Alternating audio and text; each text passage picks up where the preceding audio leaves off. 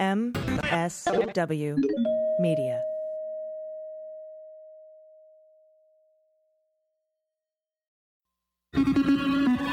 News with swearing. Daily beans, daily beans. Daily beans, daily beans.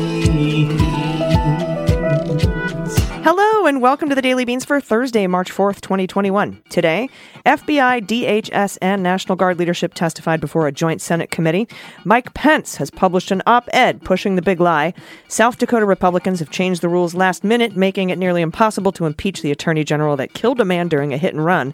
The House Oversight Committee has reissued its subpoena to Mazars. Trump's White House doctor, Ronnie Jackson, made sexual comments, drank booze, and took Ambien at work. And I'll be speaking with the author of American Compromise, Craig Unger. I'm AG. And I'm Dana Goldberg.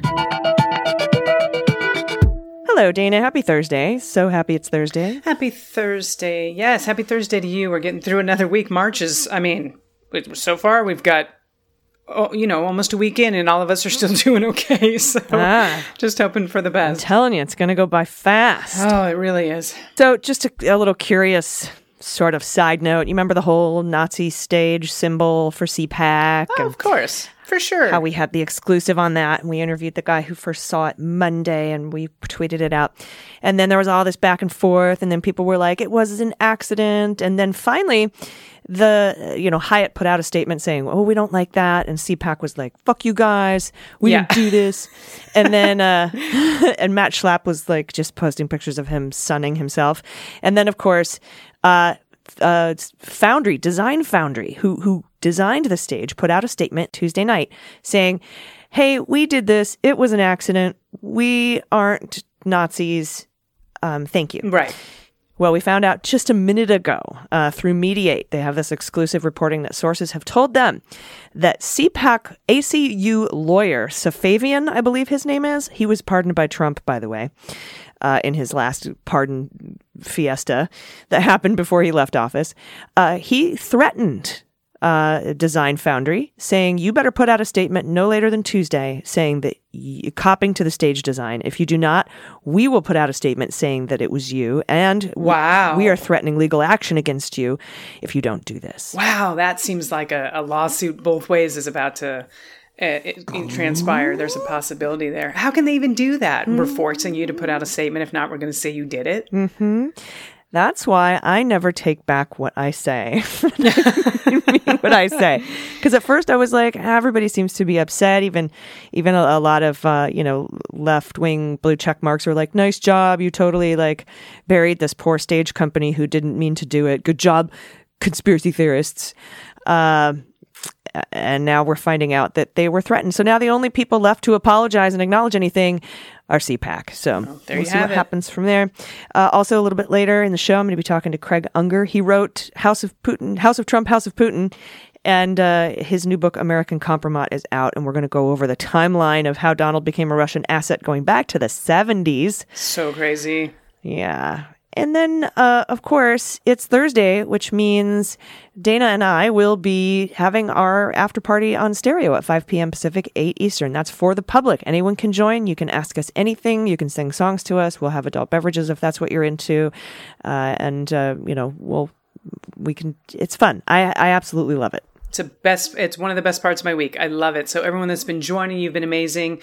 And it's just as much for AG and me as it is for you. So we're going to have a good time. Yes. And then, of course, Friday at 4 p.m. Pacific is our happy hour Zoom meeting for patrons. All right. But, stereo is free for everybody. The whole public can come and enjoy it. All right. We have a lot of news to get to. Let's hit the hot notes. Hot notes. All right, lead story. Commanding General of the National Guard, General William Walker, among others, testified before a joint Senate committee today about the insurrection response, and he confirmed a few things we've all been thinking for weeks. Probably the most damning testimony from General Walker is that General Pyatt and General Flynn, that's Michael Flynn's brother, both recommended against the deployment of the National Guard based on optics. They are not in the chain of command. I don't know what they were doing there, why they were on the call making recommendations. I don't get why they were there at all, but they recommended against deployment of the National Guard. It took over 3 hours to get the National Guard there. And General Walker was asked about the 6 levels of approval necessary to deploy the National Guard and whether that's too many steps or too bureaucratic. And Walker said, this is a long-standing process we've had in place for a long time, and I've seen it take seconds to get approval. Wow. And he cited, back in June, remember when Black Lives Matter protesters were, protesting peacefully over the summer all the way through September? When I asked for National Guard backup then, it went all the way up and back down to me in seconds. I got approval immediately for to deploy against those protests. Well, isn't that special? Then a guy representing the Pentagon who just skeeves me out. His name is Mr. Salazar. He actually told senators that the Quick Reaction Force, the QRF, that's an elite force of 40 or so riot troops outfitted to deal with riots, was only approved that day for traffic control. They were only backing up the D.C. Metro Police for traffic control. Salazar then blamed the Black Lives Matter protests for the delay in deploying National Guard troops during the insurrection, and that General Pyatt never used the word optics. Actually, what he said is, General Pyatt never said anything about optics. And they were like, are you sure he didn't say anything about optics? Then he changed his bullshit testimony to say he never used the word optics. But he wouldn't say, anything to that effect was shared. Interesting.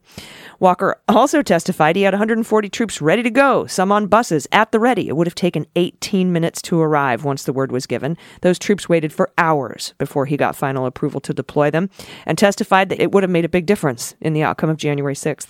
He also said the memo from Acting Secretary of Defense Chris Miller co-opting sole authority to utilize Guard troops properly by arming them and giving them helmets and shit was highly unusual and was never the case during the Black Lives Matter protests. So we need to get Pyatt, Miller, and Charles Flynn under oath immediately. We need to get Irving back to clear up his bullshit about Sun's testimony, lies proven by Yogananda Pittman. That's the new chief of the U.S. Capitol Police, who came with phone record evidence in her testimony. Because the ladies always bring receipts. Dude, she's such a badass. And I love her name. I love the name Yogananda. Now, right? The Department of Justice has filed a motion to seal 9 cases and asked the D.C. District Court to seal 9 videos tied to the January 6th insurrection, citing an ongoing covert grand jury investigation in which the videos play a significant role. And interestingly, they also asked to seal a 50-minute video transcript taken by a guy named Munchell. By the way, Munchell is the zip tie guy. So very, very interesting. This isn't the government hiding shit from you. This is the government protecting ongoing investigations into bigger fish, in my personal opinion. 100% I agree with you. And Mike Pence has published an op-ed pushing the big lie, even after it's been debunked a zillion times. The primary focus of his op-ed appears to be slamming H.R. 1, a bill that is now being debated in the House right now, tonight. First, Pence claims that H.R. 1 would ban voter ID requirements nationwide. That is a lie. What H.R. 1 says is it would allow those without an ID to sign a sworn affidavit attesting to their identity when they show up to vote. Pence also claimed anyone listed in a government database would have to be added to the rolls, saying the bill would force states to adopt automatic voter registration for any individual listed in a state and federal government database, such as the DMV, welfare offices, and millions of undocumented immigrants. Also a lie. That's not true. That is a lie. Yeah. The bill claims the bill does not allow for undocumented immigrants to vote. He's just making shit up. Pence also claims in his op-ed that H.R. 1 would require states to count every mail-in ballot up to 10 days after the election day. That's a lie. It would require states to count ballots postmarked on or before Election Day that arrive up to 10 days after Election Day. But most of all, Pence claims there was massive election irregularities in 2020, and that is simply not true. Even Barr says that's not true.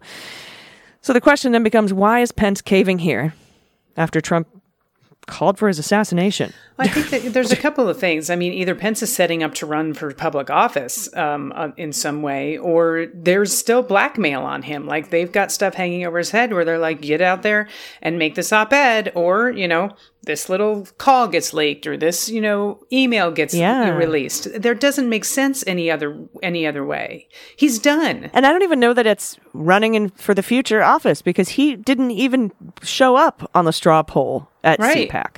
Well, that doesn't mean someone who's not on the straw poll wouldn't run for office again. I don't know what Mike Pence's deal is. I don't know why he just doesn't go back to radio. I mean, he started as a radio host. Go back to radio. Mm-hmm. There's an opening, I hear, on conservative radio. On conservative talk radio. I don't know who it is, but just a rumor. So this article is interesting. South Dakota's top law enforcement officer isn't likely to be impeached by the South Dakota House of Representatives after all. Now, we spoke about this story previously on the podcast. This was the hit and run. That's an interesting name for it, but hit and run accident. So after more than a week of backroom conversations among GOP leadership in the House, its most powerful standing committee gutted a resolution filed in the state legislature last week that had called for the impeachment of the Attorney General Jason Ravnsborg. I just learned how to pronounce that correctly because it's not at all what it looks like. So that's just another lesson for us. I'm glad the listeners know what they're talking about. And now we all remember the story. He's the one who actually killed a pedestrian in Hyde County nearly 6 months ago. Remember where the his guy's eyeglasses glasses were found in the front seat. That one. Creepy. Mm-hmm. Instead, the House State Affairs Committee passed a watered-down version of the resolution stating that the legislature, quote, may take up impeachment proceedings during a special session of the legislature after a trio of misdemeanor criminal charges facing the attorney general are resolved. But a supermajority of lawmakers would need to agree to convene a special session to even consider impeaching Ravnsborg, making the likelihood of that very slim to ever happen. So this guy may literally get away with murder. I know, like, under definition, it's not murder, but it is vehicular homicide and leaving the scene of an accident. So it'll be interesting to see what happens. The two systems of justice in our country are infuriating. This bullshit tenure that a lot of legislators have it's inexcusable. It's inexcusable. Yeah. Saying, you can go ahead and impeach him, but you're going to need 2/3 supermajority. You're going to need a supermajority to agree to convene the special session to impeach him to even start it. Yeah. And they aren't going to get it. They can't get it. Also, Department of Defense Inspector General has issued a very bad report of Ronnie Jackson. Remember the Candyman? I do. Trump weighs 239. He's 6'3". He's the best, healthiest, coolest dude ever. That Ronnie Jackson. He's in better shape than I am. Actually, after reading this Inspector General report, that might be true. The House physician, according to the report, made sexual and denigrating comments about a female subordinate, violated the policy for drinking booze while on a presidential trip, and took prescription-strength sleeping medication that prompted concerns from his colleagues about his ability to provide care. The findings outlined in the report, which was obtained by CNN prior to its release, stem from a years-long investigation from the Inspector General into Jackson, who currently represents Texas in the House of Representatives and sits on the House Armed Services Subcommittee overseeing military personnel. That was launched in 2018, this Inspector General's investigation, and it examines allegations that date back to his time serving during the Obama and Trump administrations. Members of Congress were briefed on the IG report findings Tuesday. Jackson claimed the report was politically motivated in a statement to CNN Tuesday, saying the Inspector General resurrected old allegations because he refused to turn my back on Trump, who was a vocal supporter of his 2020 congressional bid. He also told CNN he rejects any allegation I consumed alcohol while on duty. After interviewing 78 witnesses and aren't you always 24/7 on duty if you're the fucking White House physician? I'm sorry. You would think so. Nope, sorry, I'm drunk. It's after 5. You need a ventilator? Too bad. Especially for a president who's up at 3 o'clock in the morning tweeting. I don't think you get to take time off when the guy who might die is still awake. Yes. Now, get this. After they interviewed 78 witnesses and reviewing a host of White House documents, investigators concluded that Jackson, who achieved the rank of Rear Admiral, failed to treat his subordinates with dignity and respect, engaged in inappropriate conduct involving the use of alcohol during 2 incidents, and used sleeping pills during an overseas trip that raised concerns. The report also notes that the investigation into Jackson was limited in scope and unproductive, as White House counsel under Trump insisted on being present at all interviews. So this really scathing report is the whitewashed one. Quote, "We determined that political chilling effect of their presence would prevent us from receiving accurate testimony," the report states. According to fieldwork stopped for about 10 months between October 2018 and August 2019 as the Department of Defense Inspector General and White House counsel determined whether the White House would invoke executive privilege, which they ultimately did not do. Still, the conclusions about his conduct are striking. Allegations about his explosive temper, creating a hostile work environment, both during the Obama and Trump administrations, as an overwhelming majority of witnesses, 56 of them who worked with Jackson from 2012 to 2018, told us they personally experienced, saw, or heard about him yelling, screaming, cursing, or belittling subordinates. That's a quote from the report. Witnesses also alleged Jackson made comments about female medical subordinates' breasts and ass during a political presidential trip to Asia in April 2014. Witness 1, quote, a medical subordinate told us that during the Asia trip before arriving in Manila, Jackson told him a female medical subordinate, Witness 2, who was also on the trip, had great tits and what a nice ass. And Jackson also told Manila Witness 1 he would like to see more of her tattoos, the report says. 2 years later, in Argentina, 2 witnesses told the IG they saw Jackson drinking a beer while he was serving as the physician to the president and in charge of providing medical care for a presidential trip, despite regulations prohibiting him for 24 hours from the president's arrival until 2 hours after he left. Jackson, the witnesses said, dismissed the regulations as ridiculous. He just didn't like the rules. Another witness said Jackson later smelled booze, although she was unsure if he was drunk. One witness identified the report as Witness 5. She said he did not smell alcohol on Jackson during the trip. So these 2 allegations of alcohol use both occurred under the Obama administration, but the report details a series of incidents under both Obama and Trump in which he lost his temper cursing at subordinates. Of the 60 witnesses, only 13 had nice things to say. Jeez. 38 spoke about his unprofessional behavior, intimidation, and poor treatment of subordinates. At least 6 witnesses, all of whom are medical personnel, told investigators he took Ambien on long flights while on duty for providing medical care for government officials, including the president. The witnesses said they were concerned about the Ambien because it often leaves users drowsy and can impair your mental alertness. I can confirm that. Indeed. But the IG report notes there's no specific restriction on the use of Ambien during long flights. It's recommended the White House Military Office put out guidance on the appropriate use of Ambien and similar drugs. My goodness. I mean, this doesn't apply to all men. I'm not, hashtag not all men and hashtag some women. But why is that switch broken? Listen, if I see an attractive human, there's a chance, AG, I may think, wow, that girl or that guy, really nice ass.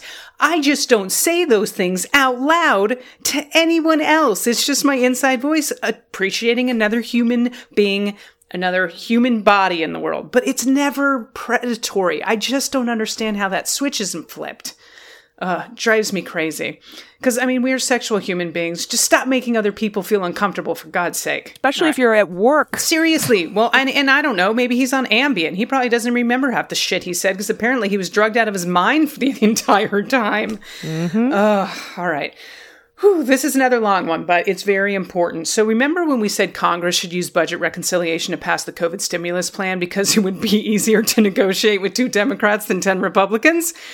Yeah, the reason I'm laughing is because here's the result of that negotiation. So Senate Republicans and Joe Biden settled a last-minute debate over Biden's $1.9 trillion pandemic relief bill on Wednesday, choosing to keep federal unemployment benefit payments at $400 per week, but narrow the phase-out of the measure's $1,400 stimulus checks. This is really upsetting a lot of people, understandably.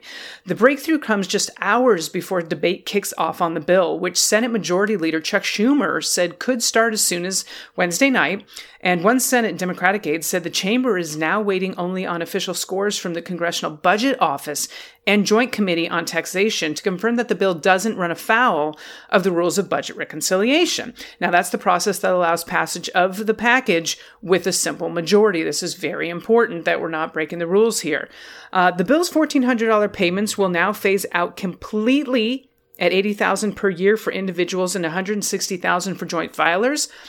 The phase out will start at $75,000 and $150,000 respectively, but the bill would retain that extra $400 weekly unemployment payment through August rather than cut them to $300. That is a good thing, as suggested by, you guessed it, Senator Joe Manchin. So he's just been a schmuck lately on so many different levels. Yeah, he's also the one who probably insisted on this tightening of the who gets the $1,400 stimulus checks. And basically what's happening here is fewer people than last time are going to get the stimulus checks based on how much money they earn. Right. And we've talked about this before. Tipped workers do not make enough money per hour to actually collect unemployment. We just have to, there's so many things that need to be fixed in the system.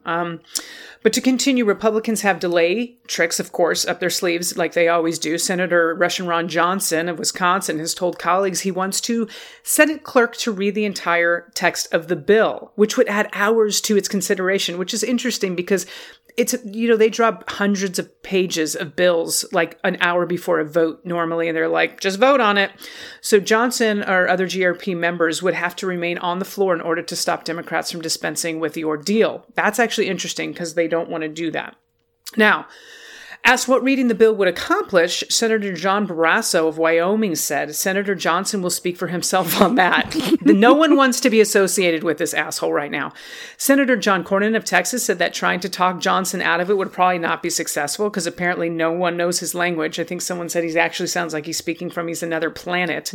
Senate Republicans are debating how painful to make these things for Democrats, possibly by dragging out the marathon of unlimited amendments overnight. That would likely happen late on Thursday and run into early Friday morning. This is a quote, I'm hoping for infinity. This is Rand Paul, you douchebag. I'm hoping for infinity. There are people talking about trying to set up a schedule and having it go on and on and on. I'm more and more I understand his neighbor.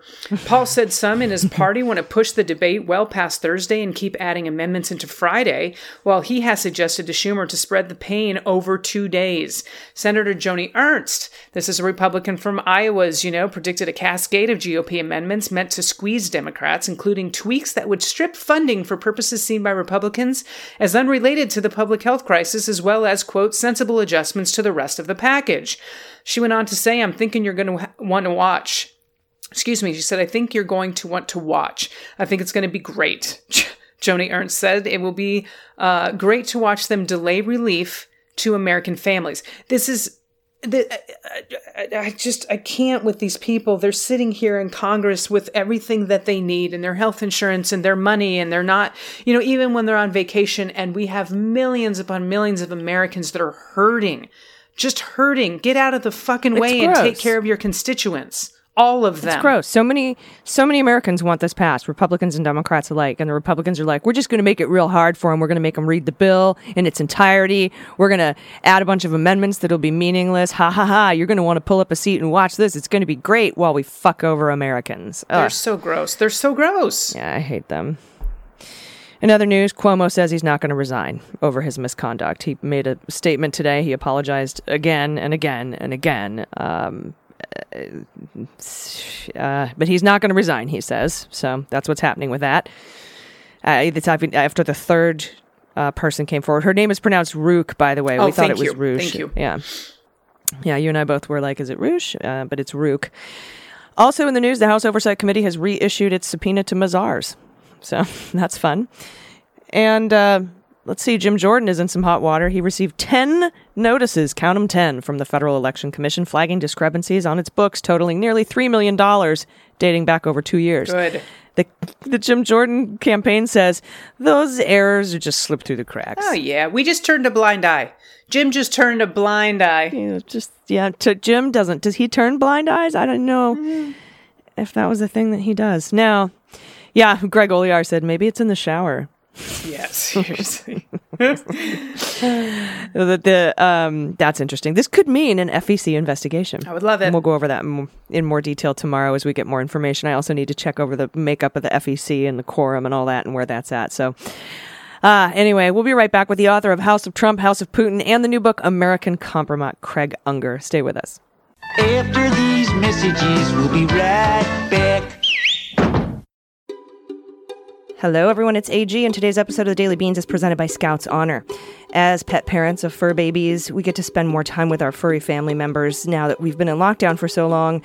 And now we've become more aware of our pets' daily needs, their health issues, and their well-being. So if you've noticed that your pet is itchy or smells less than pleasant, you have to check out Scouts Honor. Scouts Honor is now my go-to pet brand for grooming products. It helps with itch relief, odor control, and overall healthier skin and coat. I recently got the Grooming Essentials Kit with probiotic shampoo, conditioner, and deodorizer, and Olive has never looked or smelled better. Scouts Honor's probiotic probiotic grooming products are scientifically proven, and they're a natural solution for treating your pet's skin problems. When applied to the skin, probiotics support healthy bacteria and fight against bad bacteria that cause irritation and stinkiness. You can choose from their amazing fragrances like honeysuckle and lavender. My personal favorite is sandalwood vanilla, which they call Dog of the Woods. And with every purchase, Scouts Honor provides 1 day's worth of meals for a rescue animal in need, and that's so important. With Scouts Honor, your pet will never look, feel, or smell better. So check out all of Scouts Honor's award-winning products today, available online or wherever pet supplies are sold. To get 20% off your first order, go to scoutshonor.com/dailybeans. Remember, that's Scouts with a K. Scoutshonor.com/dailybeans for 20% off your order. Scouts Honor, natural and preventative grooming solutions for pets. Hey everybody, welcome back. I am honored today to be joined by author Craig Unger, who has written and put out a new book called American Compromat: How the KGB Cultivated Donald Trump and Related Tales of Sex, Greed, Power, and Treachery. Please welcome Craig Unger. Craig, how are you? I'm very well, thank you. Great to be here. It's really great to speak to you, especially about this book. I know a lot of things now with now that the Democrats have the gavels in Congress, we may be seeing reopenings of investigations into Donald Trump's ties to Russia after, of course, Bill Barr squashed the entire Mueller report back in April of 2019. And I wanted to talk to you today about this new book, American Compromat, because I think it needs to have a lot more attention. Because there's so much incredible information in here, especially from your source, from the KGB. And there's a really good timeline that we can go through to discuss sort of the contacts and the grooming of Donald Trump as an asset, a Russian asset, going all the way back to the 70s. So before we get started with that, I want you to tell us a little bit about your first book and then what prompted you to write this book as well. Well, the first book on Trump was called House of Trump, House of Putin. And by and large, I traced his connections to the Russian mafia. I mean, as soon as Trump was elected, someone whispered in my ear a word that I wish I never heard, which is Mogilevich, Semyon Mogilevich, who's one of the great Russian mobsters. And knowing that and hearing his name in concert with Trump, the first thing I did is I went to online databases which reveal the history of properties, all properties in the state of New York, including those owned by Donald Trump, such as Trump Tower, the crown jewel of his empire, the building that made him famous. And I went through the sales of every apartment there for the last 30 years. What was astonishing was the number of Russian mobsters, that I found at least 13 Russian mobsters. And this was just in a few hours using online material. And I just don't believe in that many coincidences. No, and that's only New York, right? Because we have other property purchases from the Russian mafia in his Chicago tower, and of course all over Florida with Bayrock and others. Right. So I love timelines, and whenever I start work on a project like this or the new book, I start doing chronologies, and I think through them you start to see causality. And what I saw in this case with House of Trump, House of Putin, was that starting in 1984, a man named David Bogadin, who was tied to Semyon Mogilevich and part of the Russian mafia, walked into Trump Tower. He met with Donald Trump, and he put down $6 million in cash and said, "I'd take 5 condos." And Trump, being Trump, doesn't say, "My God, where do you get that money?" No, he takes the money and turns a blind eye. And one thing you see in Donald Trump is this notion. There is a legal concept called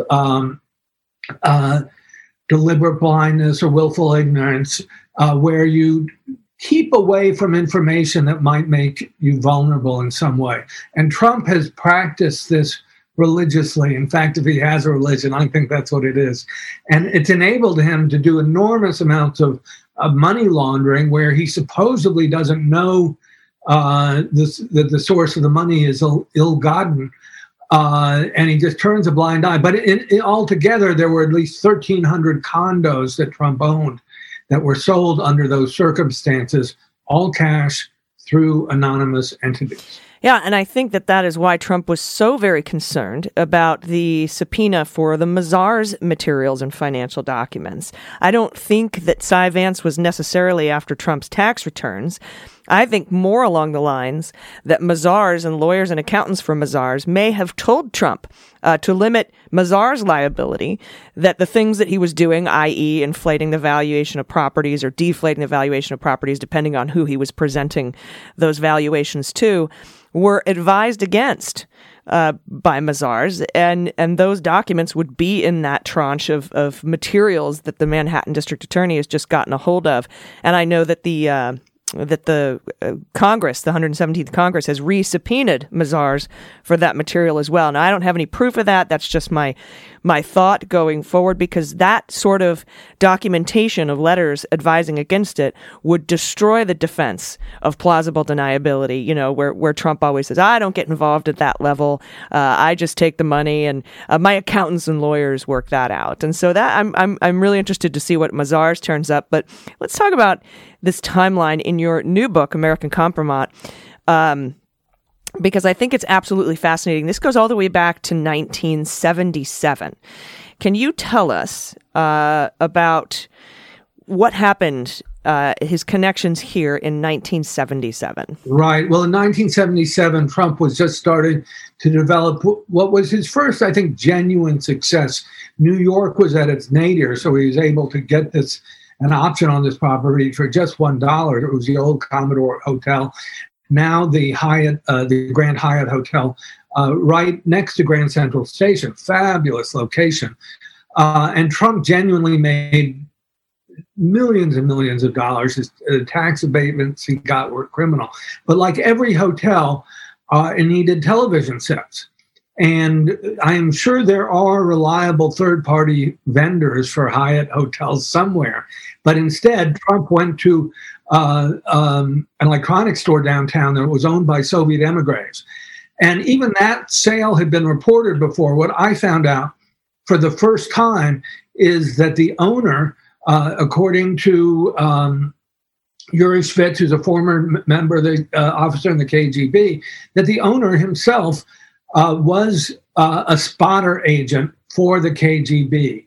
And in selling Trump 200 TVs, he was essentially reaching out with, I've got an offer you can't refuse, really low price on the TV sets. But he was a spotter agent. He was opening the door for the KGB to approach Donald Trump as a potential asset and to start to cultivate it. No. And that's when it began. No, and even a little bit before that, when he married Ivana, right? That's sort of what popped everything up on the radar. Talk a little bit about Ivana. Right. Well, Ivana was Czech. Well, she is still Czech, I guess. She's still around. And her family had lived near the one of the big STB offices. That's the Czech Secret Service. And they would debrief her father, that's Donald Trump's father-in-law, about Donald Trump starting in the 70s. And of course, the Czechoslovakia at that time was part of the East Bloc, and they reported, so their secret police reported directly to the KGB. And it's unclear exactly where the information went from there. Sometimes they cooperated well with the KGB, sometimes not so well. But that is definitely one train in which the East Bloc was keeping an eye on Donald Trump very early on. Yeah, and then back to the TV guy who was kind of like the Russian Crazy Eddie of New York, if you will. Your source, Yuri Shvets, says that as a result of Kislin, this spotter agent, as a result of his outreach to Trump, that Standard Protocols inserted Trump into KGB files as a potential asset who was targeted to be cultivated. Talk a little bit about why Trump is a great target. It's just like you go down the list of characteristics and you get people like Carter Page, Donald Trump, Mike Flynn, like all of these folks kind of share the same sort of dossier, if you will, as to somebody who's going to be targeted to be an asset. Well, I did talk to Yuri Shvets about exactly this question, and he almost burst into laughter. And he said, Donald Trump is like a dream to recruit. He's the guy you've been looking for your entire life. He's not a complicated cookie. You want someone who's vain, who's narcissistic, who has a low IQ. This is Donald Trump. And it made it very easy. I mean, I think Americans have forgotten the Cold War, and that it is going back more than 35 years. But as Trump was being cultivated in the early and mid 80s, the idea of we were very much at a very adversarial relationship with the Soviet Union. Ronald Reagan was president. He said, "Tear down that wall, Mr. Gorbachev." We had this so-called Star Wars defense shield that was costing hundreds of billions of dollars and was accelerating the arms race. And the idea that Soviet communists wanted a monument to American capitalism in Red Square, that's idiotic. It's insane. It's ludicrous. But Donald Trump fell for it because he was vain enough and he wanted it. He wanted to believe that was the case. Yeah, and in 1984, after David, is it Bogatin? Your guess is as good as mine. I've been saying Bogatin, but the Soviet emigre who laid down today's equivalent of $15 million cash to buy 5 condos in Trump Tower. That happened in 84, and then also in that same year, Trump actually promoted himself as an expert on nuclear arms strategy in interviews with like the Post and the Times. And your source, Yuri, had said he would have had to have been briefed on those issues. There's no way Trump would be considered an expert on any of those things, right? Right. Trump went to reporters at the New York Times, the Washington Post, and he said, I should be conducting the SALT talks, the strategic arms limitation talks. I know so much about nuclear. And that he knew everything about foreign policy. Well, he didn't.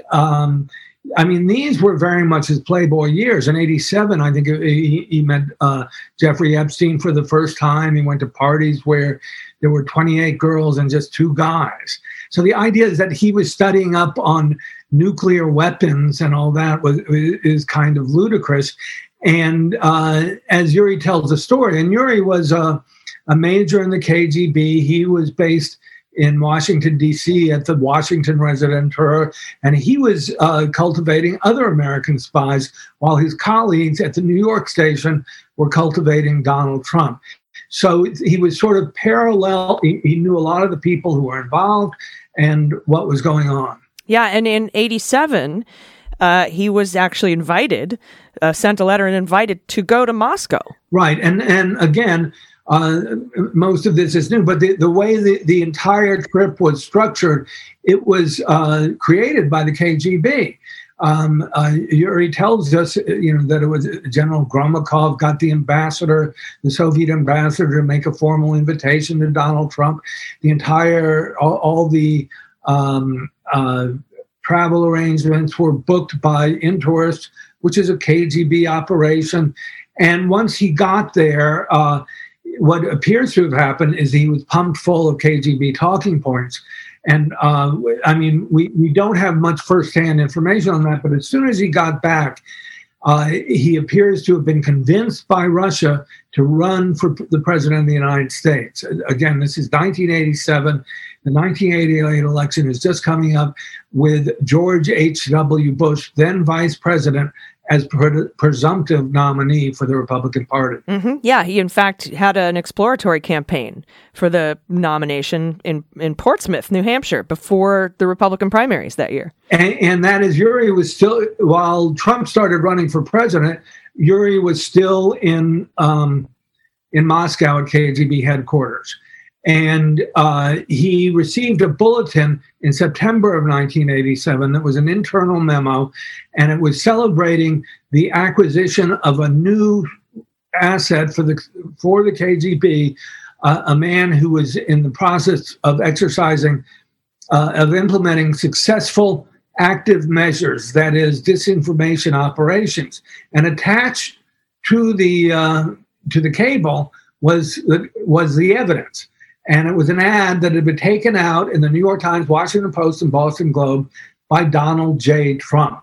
And it had all these bizarre foreign policy talking points that you can't just imagine Donald Trump coming up with on his own. For example, the Soviets were having a real conflict with Japan at the time regarding 2 islands that are between the Soviet Union and Japan. And for Donald Trump to take a position on this measure, I mean, it just was not a big issue in the United States at the time, but it was really important to the Soviets. And here you have Donald Trump saying we've got to cut back on our friendship with our alliance with Japan. We should destroy NATO. Everyone in NATO is taking advantage of us. And in some ways, it's very much similar to the foreign policy, the very pro-Russian foreign policy that he executed as president. Yeah, and it was the end of 1991 and going through to 2004 after the collapse of the Soviet Union that, Trump, as you reported in House of Trump, House of Putin, there were a lot of major real estate deals with Russians collaborating with Trump on Soho, Toronto, etc. And then, by the end of 2004, so that whole big chunk of time, he's now working on The Apprentice and starting to make a whole lot of money. Right. And Trump had been pretty much wiped out financially after expanding overexpanding Atlantic City in the 90s. And before The Apprentice, these Russians, as you say, with projects in Toronto and Soho and so forth, were coming in big time. And these were people who all had ties to the KGB as well. And what you see is overall, and I think this is where I'm trying to rewrite history a bit, is everyone says, oh, we won the Cold War, we won the Cold War. And I say, wait just a minute now. The KGB was laying in wait there, and they came back to Donald Trump's rescue. They had taken tens of billions of dollars as the Soviet Union was crumbling, and they poured them into commodity firms, one of which was named Sibico, and it was Russian and Canadian. And if you just look at that one company alone, there are four or five of the key principals were among those rich oligarchs and wealthy emigres who came to bail Donald Trump out in 2002 through a company called Bayrock, and also in Toronto there was Alex Nader, who was Boris Bernstein's son-in-law. Yeah. Totally a coincidence, I'm sure. Craig, I'm kidding. I have to take a quick break. I want to come right back, and I want to fast forward to 2016. Will you stay with me? Sure. All right, great. Everybody stick around. We'll be right back. Hello, Daily Beans listeners. You are unique. You are important. You're one of a kind. You're individual. No one like you is on the planet.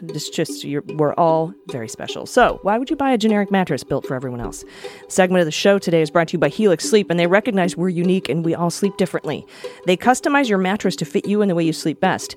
We all have trouble sleeping from time to time. Personally, I haven't slept well for the past 4 years. I thought it was because of the Orange Menace in the White House, but as it turns out, I did not have a mattress made just for me. In comes Helix Sleep to save the day. They created a sleep quiz that takes 2 minutes, and they use the answers to match your body type and sleep preferences to the perfect mattress for you. So if you like a mattress that's really plush, or if you like a firm bed, or if you sleep on your side or your stomach or your back, or if you sleep hot or cool, with Helix, there's a mattress to meet your needs. I was matched with the Helix Midnight because I like my bed medium firm and I sleep on my side, so it's perfect for me. But don't take my word for it. Helix was actually awarded #1 best overall mattress pick of 2019, then again in 2020 by both GQ and Wired Magazine. So just go to helixsleep.com/dailybeans and take their 2-minute sleep quiz. They'll match you to a customized mattress that will give you the best sleep of your life. It is so comfortable, y'all. They have a 10-year warranty. You get to try it for 100 sleeps risk-free. If you don't love it, they will pick it up for you, so no hassle, but you will love it. And Helix is offering up to $200 off all mattress orders for listeners at helixsleep.com/dailybeans. That's Helix, HELIX, sleep.com/dailybeans for up to $200 off. Everybody, welcome back. We're talking to Craig Unger, author of the book American Compromat, and of course the author of House of Trump, House of Putin. And we were going over the early timeline from the late 70s up until 2004. And now I want to get into 2016 with the Mayflower Hotel. Can you tell us a little bit about, listeners of this show will be very familiar with Dimitri Simes, the Mueller report, and his mentions there. And we've also talked about the Mayflower meeting, which had a lot to do with K.T. McFarlane and Bud McFarlane, no relation, and Mike Flynn pushing this sort of Middle East Marshall Plan, and Sessions was there. Just a very fascinating moment. Talk about the Russian ties there. Right. Well, Dimitri Simes is a very interesting character, and there have been hints in the press about him being so pro-Russian. But in my conversations with Yuri Shvits and with other people as well, it seemed he was a little more than just a friend of the Russians. And Yuri Shvits was telling me that I forget the exact date, but Yuri had seen Dmitry Simes in Russia at an event with both Americans and Russians. And he noticed that no one was talking to Dmitry Simes. And he went to his superior and said, look, the guy's so lonely. No one will talk to him, not the Russians, not the Americans. Maybe I should go after him and try to recruit him. And his superior came back to him a few hours later and said, no, don't bother. He's already one of us. In other words, he was already part of the KGB. And similarly, General Oleg Kalugin said Kalugin had left the Soviet Union as well and lives in the Washington, D.C. area. And he said when after he came to the United States, he also ran into Dmitry Simes at an event, and Simes looked at him, took one look at him and said, you traitor, a traitor for having left the KGB and the Soviet Union and come to the West. So this was the introduction of Donald Trump's foreign policy. It was a very important event, and to have the seal of the KGB on it is very revealing, I think. Yeah, quite. And then, of course, we know about the RNC's watering down of Ukraine policy for the Republican platform. Dearborn and Mashburn, I think, Manafort was in charge of that, and they made the call that they were going to weaken that language in the Republican platform. We talked extensively about that, and you talk about it here extensively in your book. And in Cleveland, they reversed that. This long-standing Republican platform point of protecting Ukraine, and so that was extremely telling. Absolutely, and I mean it's interesting now because I think Trump obviously is out of office, but this is not over yet. The Russians have not gone, and just look at the Republican Party. It reminds me of the Party of Regions in Ukraine, which is a party of Putin puppets, to use too many P's all at once, but. So you look at, it's worth looking into people like Moscow, Mitch McConnell, and the fact that Kentucky ends up getting a coal mine that's backed by Oleg Deripaska. I think very few people realize that Deripaska's, if you're working for Deripaska, you're working for Vladimir Putin. And when you look at the big giant law firms, and this is something I also write about, I'm talking about firms like Kirkland and Ellis, and which has $4 billion in billings a year. Firms like Jones and Day, they have so many big time Russian oligarchs as clients that those lawyers are, in effect, I would suggest, highly paid intelligence operatives for Russia. Yeah, and you had mentioned to me in previous conversations before we spoke today, I believe it was Yuri's understanding of what happened with Litvinenko and how that sort of ties into it. Well, Yuri and Litvinenko were sort of partners. They worked together, and Yuri helped unravel, dig up a lot of the information that Litvinenko presented and was so toxic to Vladimir Putin, and eventually proved even more toxic to Alexander Litvinenko, who was poisoned with polonium. And then Yuri, once after the Litvinenko assassination, Yuri became the key witness in the UK inquest into Litvinenko's death, and he fingered and named the assassin. So I think he's been quite courageous in standing up against Putin a lot. He also gave testimony before the United States Congress in 1999 on the dangers of all this money laundering of Russian money coming in after the end of the Soviet Union. And unfortunately, very few people in America picked up on that. And if they had, we might not have had Donald Trump as president. Yeah, and then of course after he was elected, there's a laundry list of things that he did, favors for Russia. But most striking, I think, or at least one of the most striking, besides ignoring the Russian bounties, was the withdrawal and the attempted withdrawal of troops from Syria. The first, I believe, Michael Bolton almost quit over. At least that's some of what my sources tell me. And then, of course, finally did withdraw from Syria. And that sort of stems a little bit, or is connected to, a speech Donald Trump Jr. gave at the end of 2016, just before the election, right, where he was paid quite a bit of money to speak in Paris. Right. And this is one of the fundamental things that I think where the reason why everything is so screwed up is that we desperately need a counterintelligence investigation, not just a criminal investigation. And when James Comey started investigating, it was mandated as counterintelligence. He was fired. Then it went to Robert Mueller, and it was still supposed to be a counterintelligence investigation. But you know what? That never really happened, or if it happened, it was buried somewhere, but no one has actually seen it. And there's a big difference between counterintelligence and criminal investigations, one of which is that counterintelligence investigations are supposed to unravel threats to our national security. And oftentimes, those threats are done through intelligence operations, which are perfectly legal. And so we come to Donald Trump Donald Trump Jr. in October 2016, and he gives a speech, as you say, at a French think tank in Paris. He's paid over $50,000 for it. Well, all of that is completely legal. There's no problem with the law and all that. The problem is that the French think tank is really a Russian front. It's a front for Russian intelligence.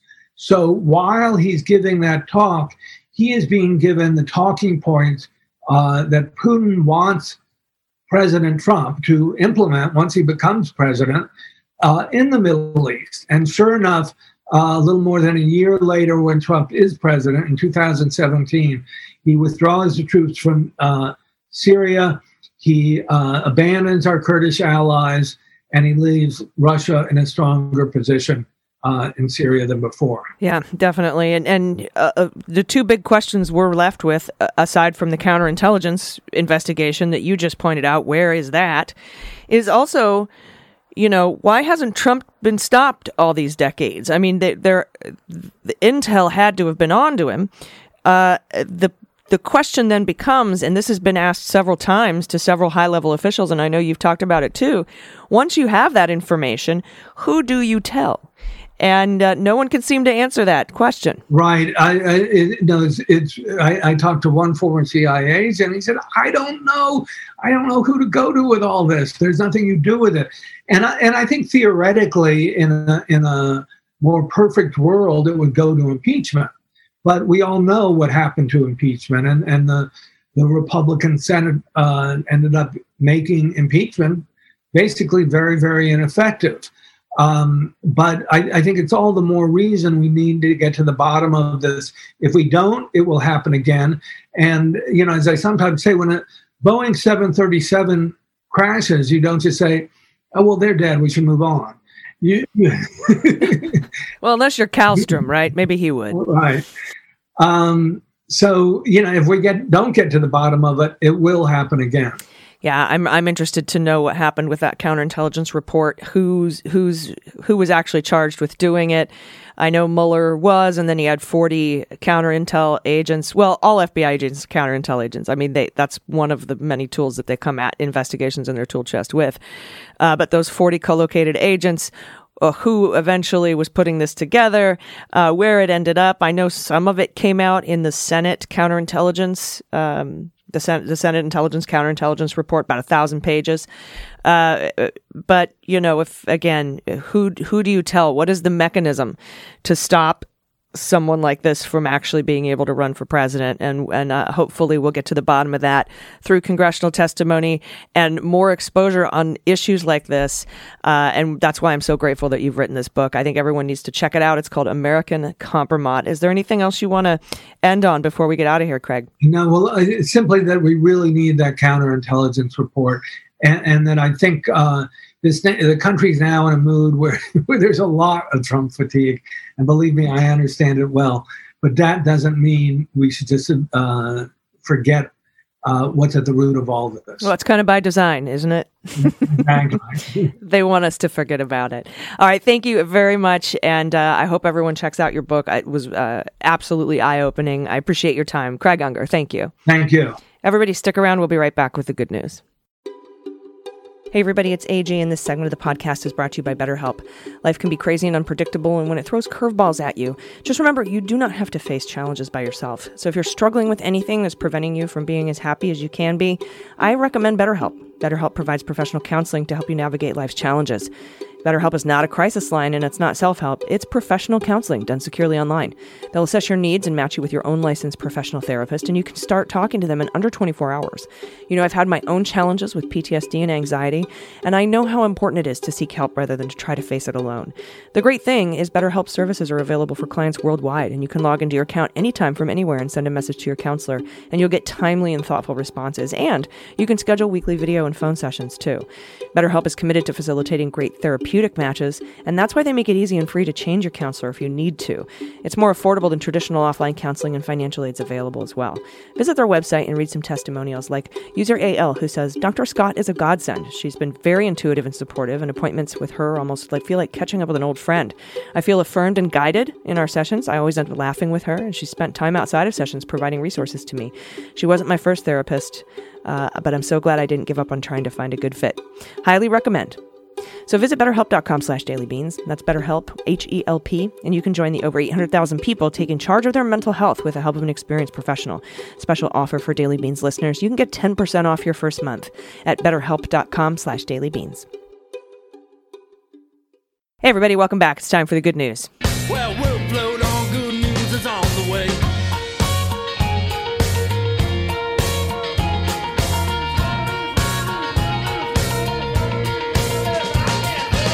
Nothing like listener-submitted good news after like 25 minutes of talking, Donald's a Russian asset, I have to say. So good. So good.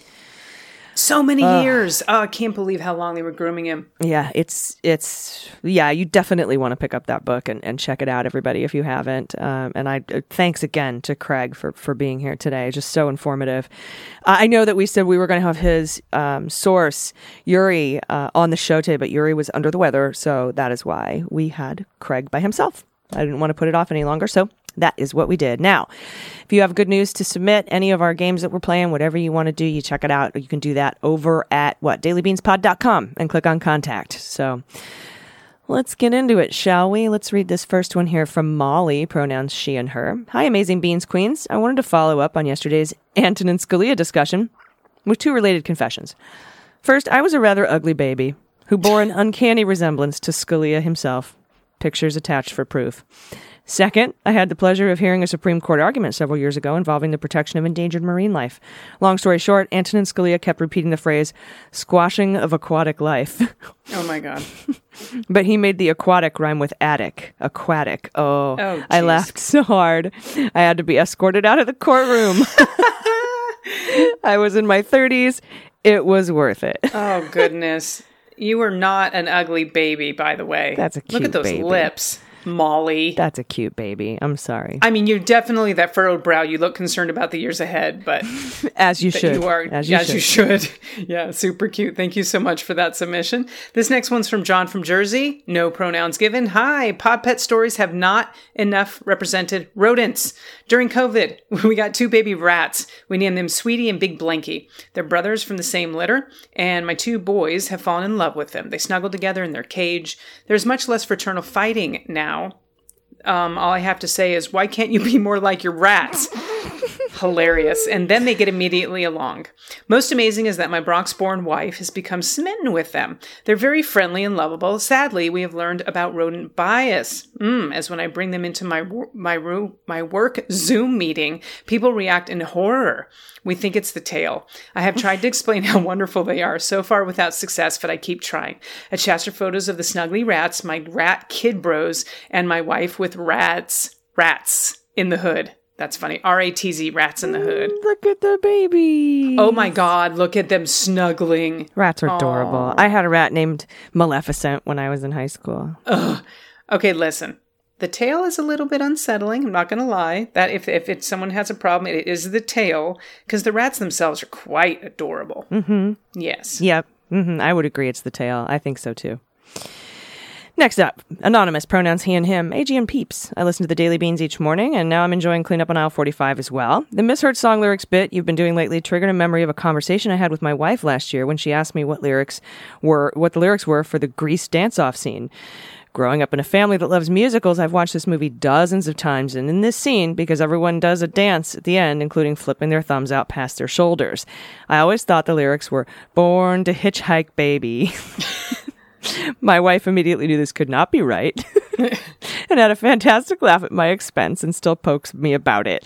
It's amazing how things can sometimes seem right in your brain if you don't realize how off it is until it's spoken out loud. After 35 years, I finally learned the song is called Born to Hand Jive instead of Hitchhike, yes. Anyways, love your various projects, co-host, guests, all the information and messages you put out. I'm a patron supporter for you and other independent journalists and podcasts who are breaking and discussing so much more than on the normal news.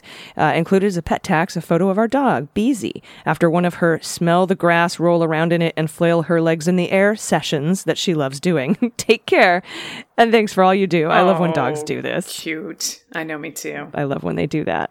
Nice. Anonymous, thank you so much for that submission. Next one's from Philip, pronouns he and him. Hi, Beans Queens. AG requested to follow up with any more Christian parody songs that I didn't realize were parodies at first, and here is one, followed by two more recent ones I knew were parodies. Now, the first one, I have never heard Four Non Blondes' What's Up, and I didn't know about the song until a roommate in my doctoral program asked me why I was singing the wrong lyrics. I had always heard, hey, hey, hey, hey. Hey, hey, hey, I said, hey, my sin is gone. And I say, hey, yeah, yeah, hey, all right. Yeah, and try. Okay. So the second one, I Know You Saved Me, rips off Call Me Baby. Call Me Maybe. I get it. Call Me Maybe, yep. That is really funny. The third one, Baby Got Book, rips off Baby Got Back. And yes, it does have the lyrics. I like big Bibles and I cannot lie. You other Christian brothers can't deny. That one's tough. I think people need to work on it. When a book walks in with the nitty bitty waist and a round thing in your face, you get saved. Okay. How was that? Baby got book. Baby got book. If you all right, if you ever get bored and want more Christian parodies and ripoffs of famous brands, Bibleapology,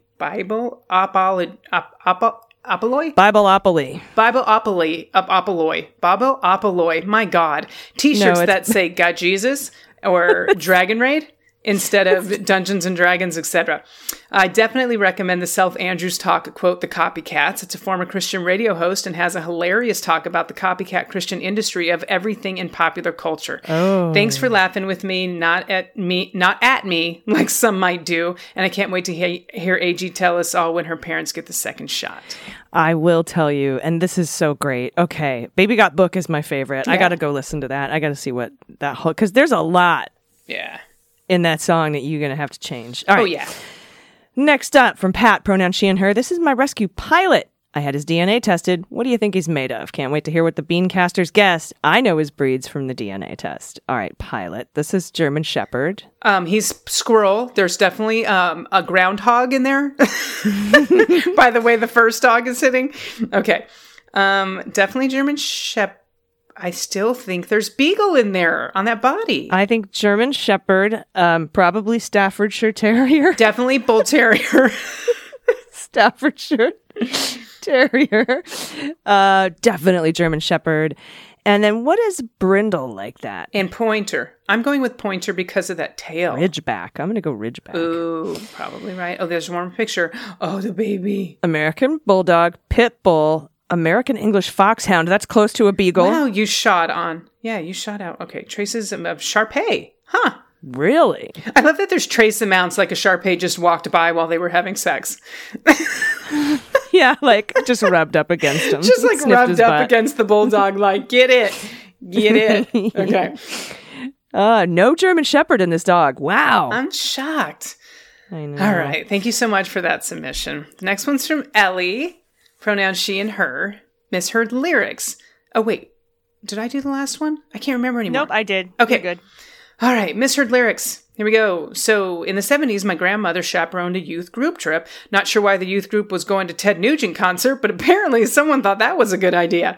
So after the concert, my uncle hears my grandma humming and singing along, going, catch that speeder, I don't know Ted Nugent, so catch that speeder, da-na-na-na-na-na. Oh, what a nice... catch that speeder. Da-na-na-na-na. What a nice young man. It's cat scratch fever. Thank you. I know cat scratch fever. You're so much better at this game. Catch that speeder. That's hilarious. My uncle was mortified. Still to this day, she will sing it at Catch That Speeder. It's hilarious to hear her sing it too.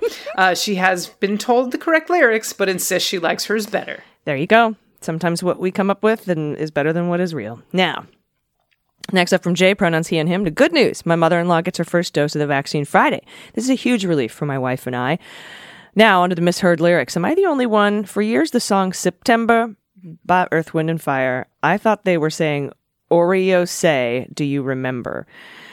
Oreo dancing in September. Oreo, say do you remember? Oreo, dancing in September. Oreo, never was a cloudy day. Ba, ba, ba. That's when hilarious. I started venturing into lyric websites in the 90s, I discovered it was not Oreo, just Badia, say do you remember? Thank you for you lovely ladies for all you do. You help make my first hours at work more bearable. For Pod Pet Tax, I've included a photo of my mother-in-law's cat, Stormy. Oh, Stormy, my goodness. I don't even know what's happening there. That's a happy kitty. That's like, I think that's finishing a yawn, I think is what's happening there. So sweet.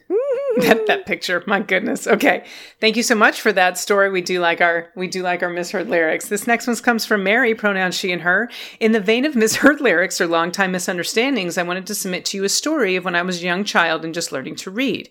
I was driving with my parents and showing off my skills by reading all the signs we passed. Stop. Wrong way. No parking, etc. I was doing a good job until I came upon a sign that was giving me a bit of trouble. Undeterred and determined, I started to read it, trying to sound it out and think of words I already knew that might fit the bill, and I shouted out, sure as I've gotten it right, yield to Presbyterians. Yield to Presbyterians. Suffice to say, this wasn't a special crosswalk just for Presbyterians. But for any sort of pedestrian, my parents never let me live this error down and still bring it up to this day. As pet tax, I submitted to you my 3 pups, Bagel, Biscuit, and the newest addition, Puppy Brioche. That is hilarious.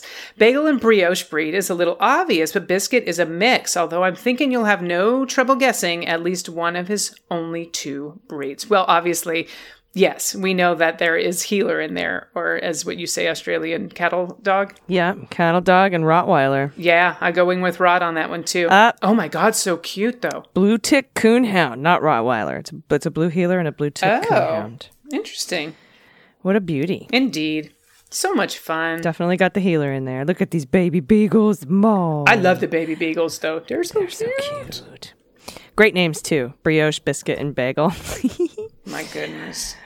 Well, thank you all so much. And this has just been a great series of submissions. If you have any misheard lyrics or dog breeds you want us to guess, anything. And, tomorrow's Friday, so we have Amy's Court. If you have a dispute that needs to be settled, we'll be happy to do that for you. For sure.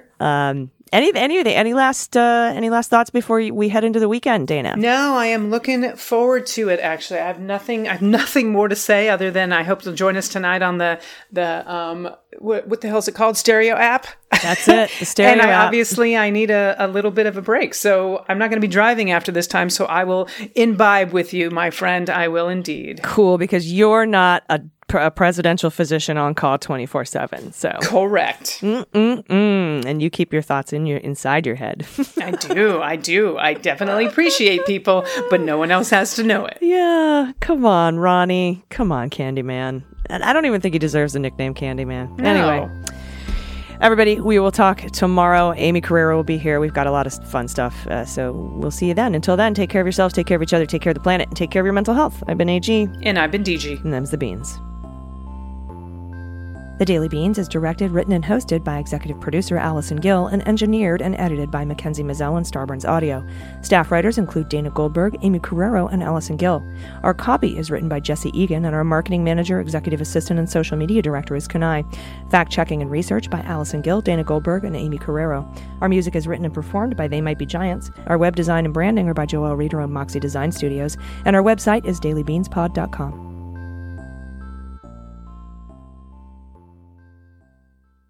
Hey everybody, do not miss our Daily Beans after party on the Stereo app. We'll be going live every Thursday at 5 p.m. Pacific, 8 p.m. Eastern. Dana and I want to hear from you. Our last Stereo show went a little bit like this. I saw a billboard. We were driving back from Vegas and saw a billboard that said, they were for apartments for lease. And they're like, leasing information, call this number. And I was like, leasing information? How do you lease information? You can't give it back. Once you know something, don't you just know it? And then I was like, oh, wait.